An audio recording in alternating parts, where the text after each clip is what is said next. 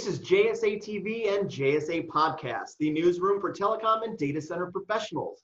I'm Dean Perrine, Executive Vice President at JSA, coming to you from ITW 2020, the virtual ITW. And joining me today is Mr. Marc Halbfinger. Marc is the CEO of PCCW Global. The PCCW Global Network supports a portfolio of integrated global communication services, including connectivity, applications, and tailored solutions facilitated by the on-demand Console Connect digital platform. Marc, welcome to JSA TV. Thanks, Dean. Thank you very much for introducing. Appreciate it. Happy to be here. You got it. And we're happy that you're here, Marc. You actually moderated the ITW opening keynote panel, The Future of Connectivity After COVID-19. Obviously a very big topic right now. So how is PCCW Global coping with the impact of COVID-19 and the fluctuations in demand for network services? Well, first of all, from the employee base, we have colleagues all over the world. And so we were impacted by COVID-19 step by step, first in China and Hong Kong, and then as things evolved all over the globe, and probably the last country that got hit the most from our point of view is the United States, and a few colleagues that we also have in Latin America. Severe impact to some of our colleagues in Europe, actually.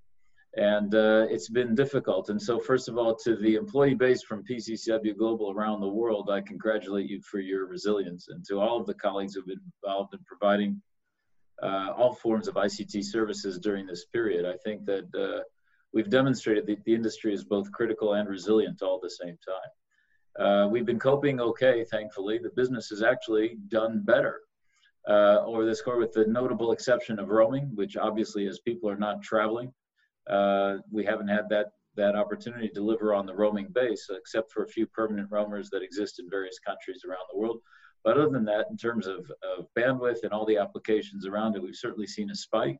And all of our colleagues, whether working from home or under strained conditions, have been successful in delivering value to end users. Outstanding. So let's talk about bandwidth. You mentioned it. Let's go there.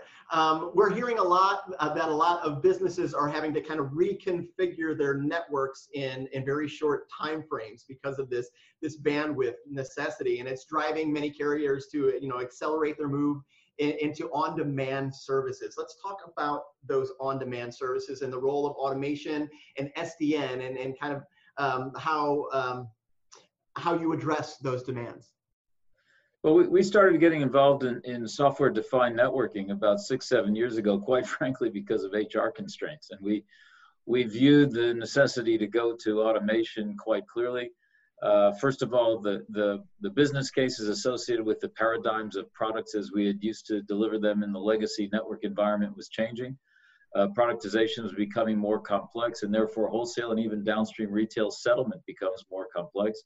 And whenever that happens, you definitely need to automate the economic platform, let alone the technical network platform. And we acquired Console Connect at the end of 2017 with exactly that in mind. Console Connect, by definition, was an automated platform that was facilitating the provisioning of cloud-to-cloud applications on an on-demand basis, as much bandwidth as you needed at the moment. And it also created a second component, which was a social platform, a community platform, if you will, to allow network engineers in clouds or applications or networks to interact with one another. And we saw all of that value. And so Console Connect, together with the PCCW Global Platform, really is the epitome of what interconnection on an automated basis is supposed to be. It creates the value associated with an economic platform, a social platform, and most importantly, a technology platform that facilitates cloud to cloud, cloud to network.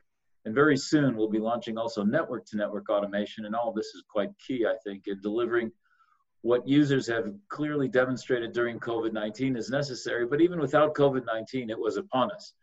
What's clear from COVID-19 now is that automation is not an option, but rather a requirement.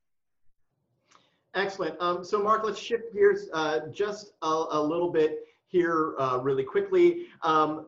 Your bread and butter customer has predominantly been carriers and telecoms, but now you're serving kind of the wider ecosystem of enterprise, cloud providers, and SaaS businesses with more global interconnection. Can you talk a little bit about kind of that shift into serving the wider ecosystem?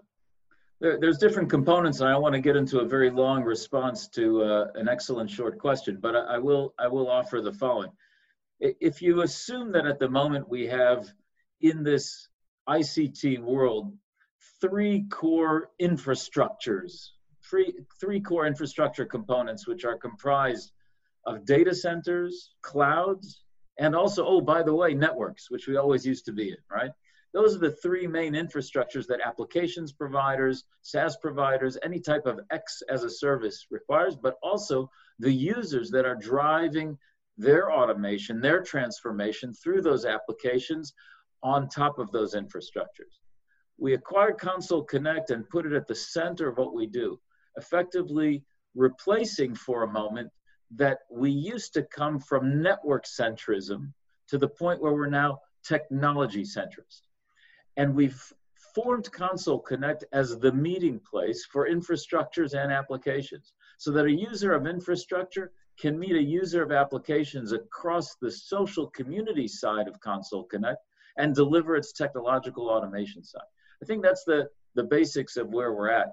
We've had to change our mindset in order to do it, and I'd be happy to share more if that's of interest. But I think it's that's where we've come from. And in doing that, we've obviously step by step migrated our wholesale capability to also enterprise. We've always been an enterprise. We've always been a B2B player, but we've often been to B2B through interconnect relationships that we have with other carriers, with other service providers. These were physical NNIs.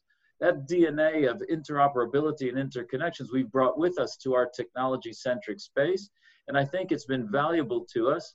And now enterprises are being increasingly attracted to the platform because it's dynamic, automatic, and it facilitates what they require.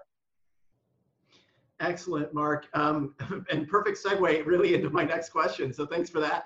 But we're finding that a lot of carriers are finding it kind of tough to transform both culturally and their technology platforms in the existing environment, knowing that this is really kind of the new normal. Software development, and being more agile and, working on, becoming part of their overall core competencies. Well, how is PCC Global kind of changing in this regard? I suspect that it kind of starts from the ground up, but why don't you tell our viewers a little bit more about, kind of existing in this new environment?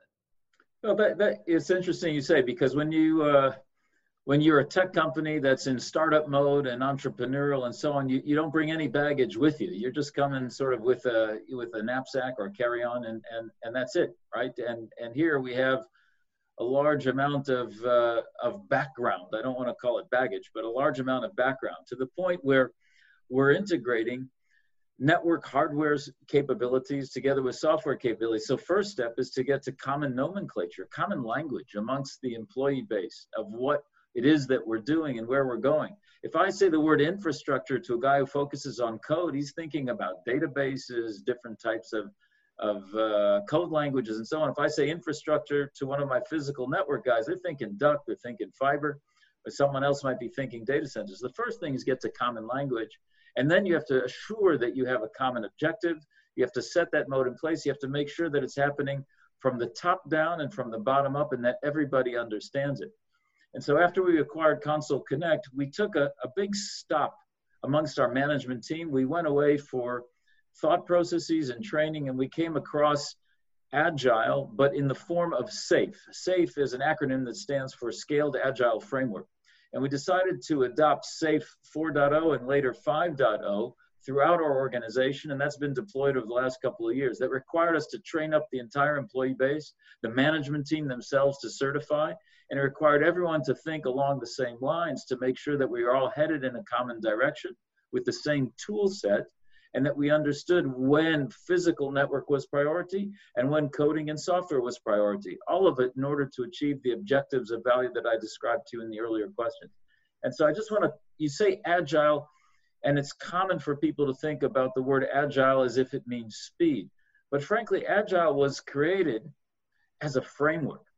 And the wonderful thing about SAFe is that it facilitates that framework also for large corporations and not just for software code designers. And that's been the good thing for us, having that common framework, having everyone aligned to it, we did take our time in order to get there, but now we have multiple agile release trains running throughout the organization. Everything is transparent. We know where things are going.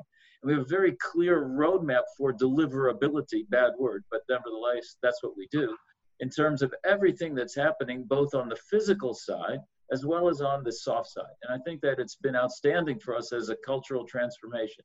And it's helping us move from old style telco to new style technology provider. But we take a couple things with us from the old days, and that includes concepts of good service for manual intervention when it is necessary. But now that service layer is capable not just on the hardware side and the network side, but also on the code side and how to deliver the applications in a sensible way. And I think bringing the right things with you from the old days to where we're going with absolute clarity to the new days, that's been quite important for us.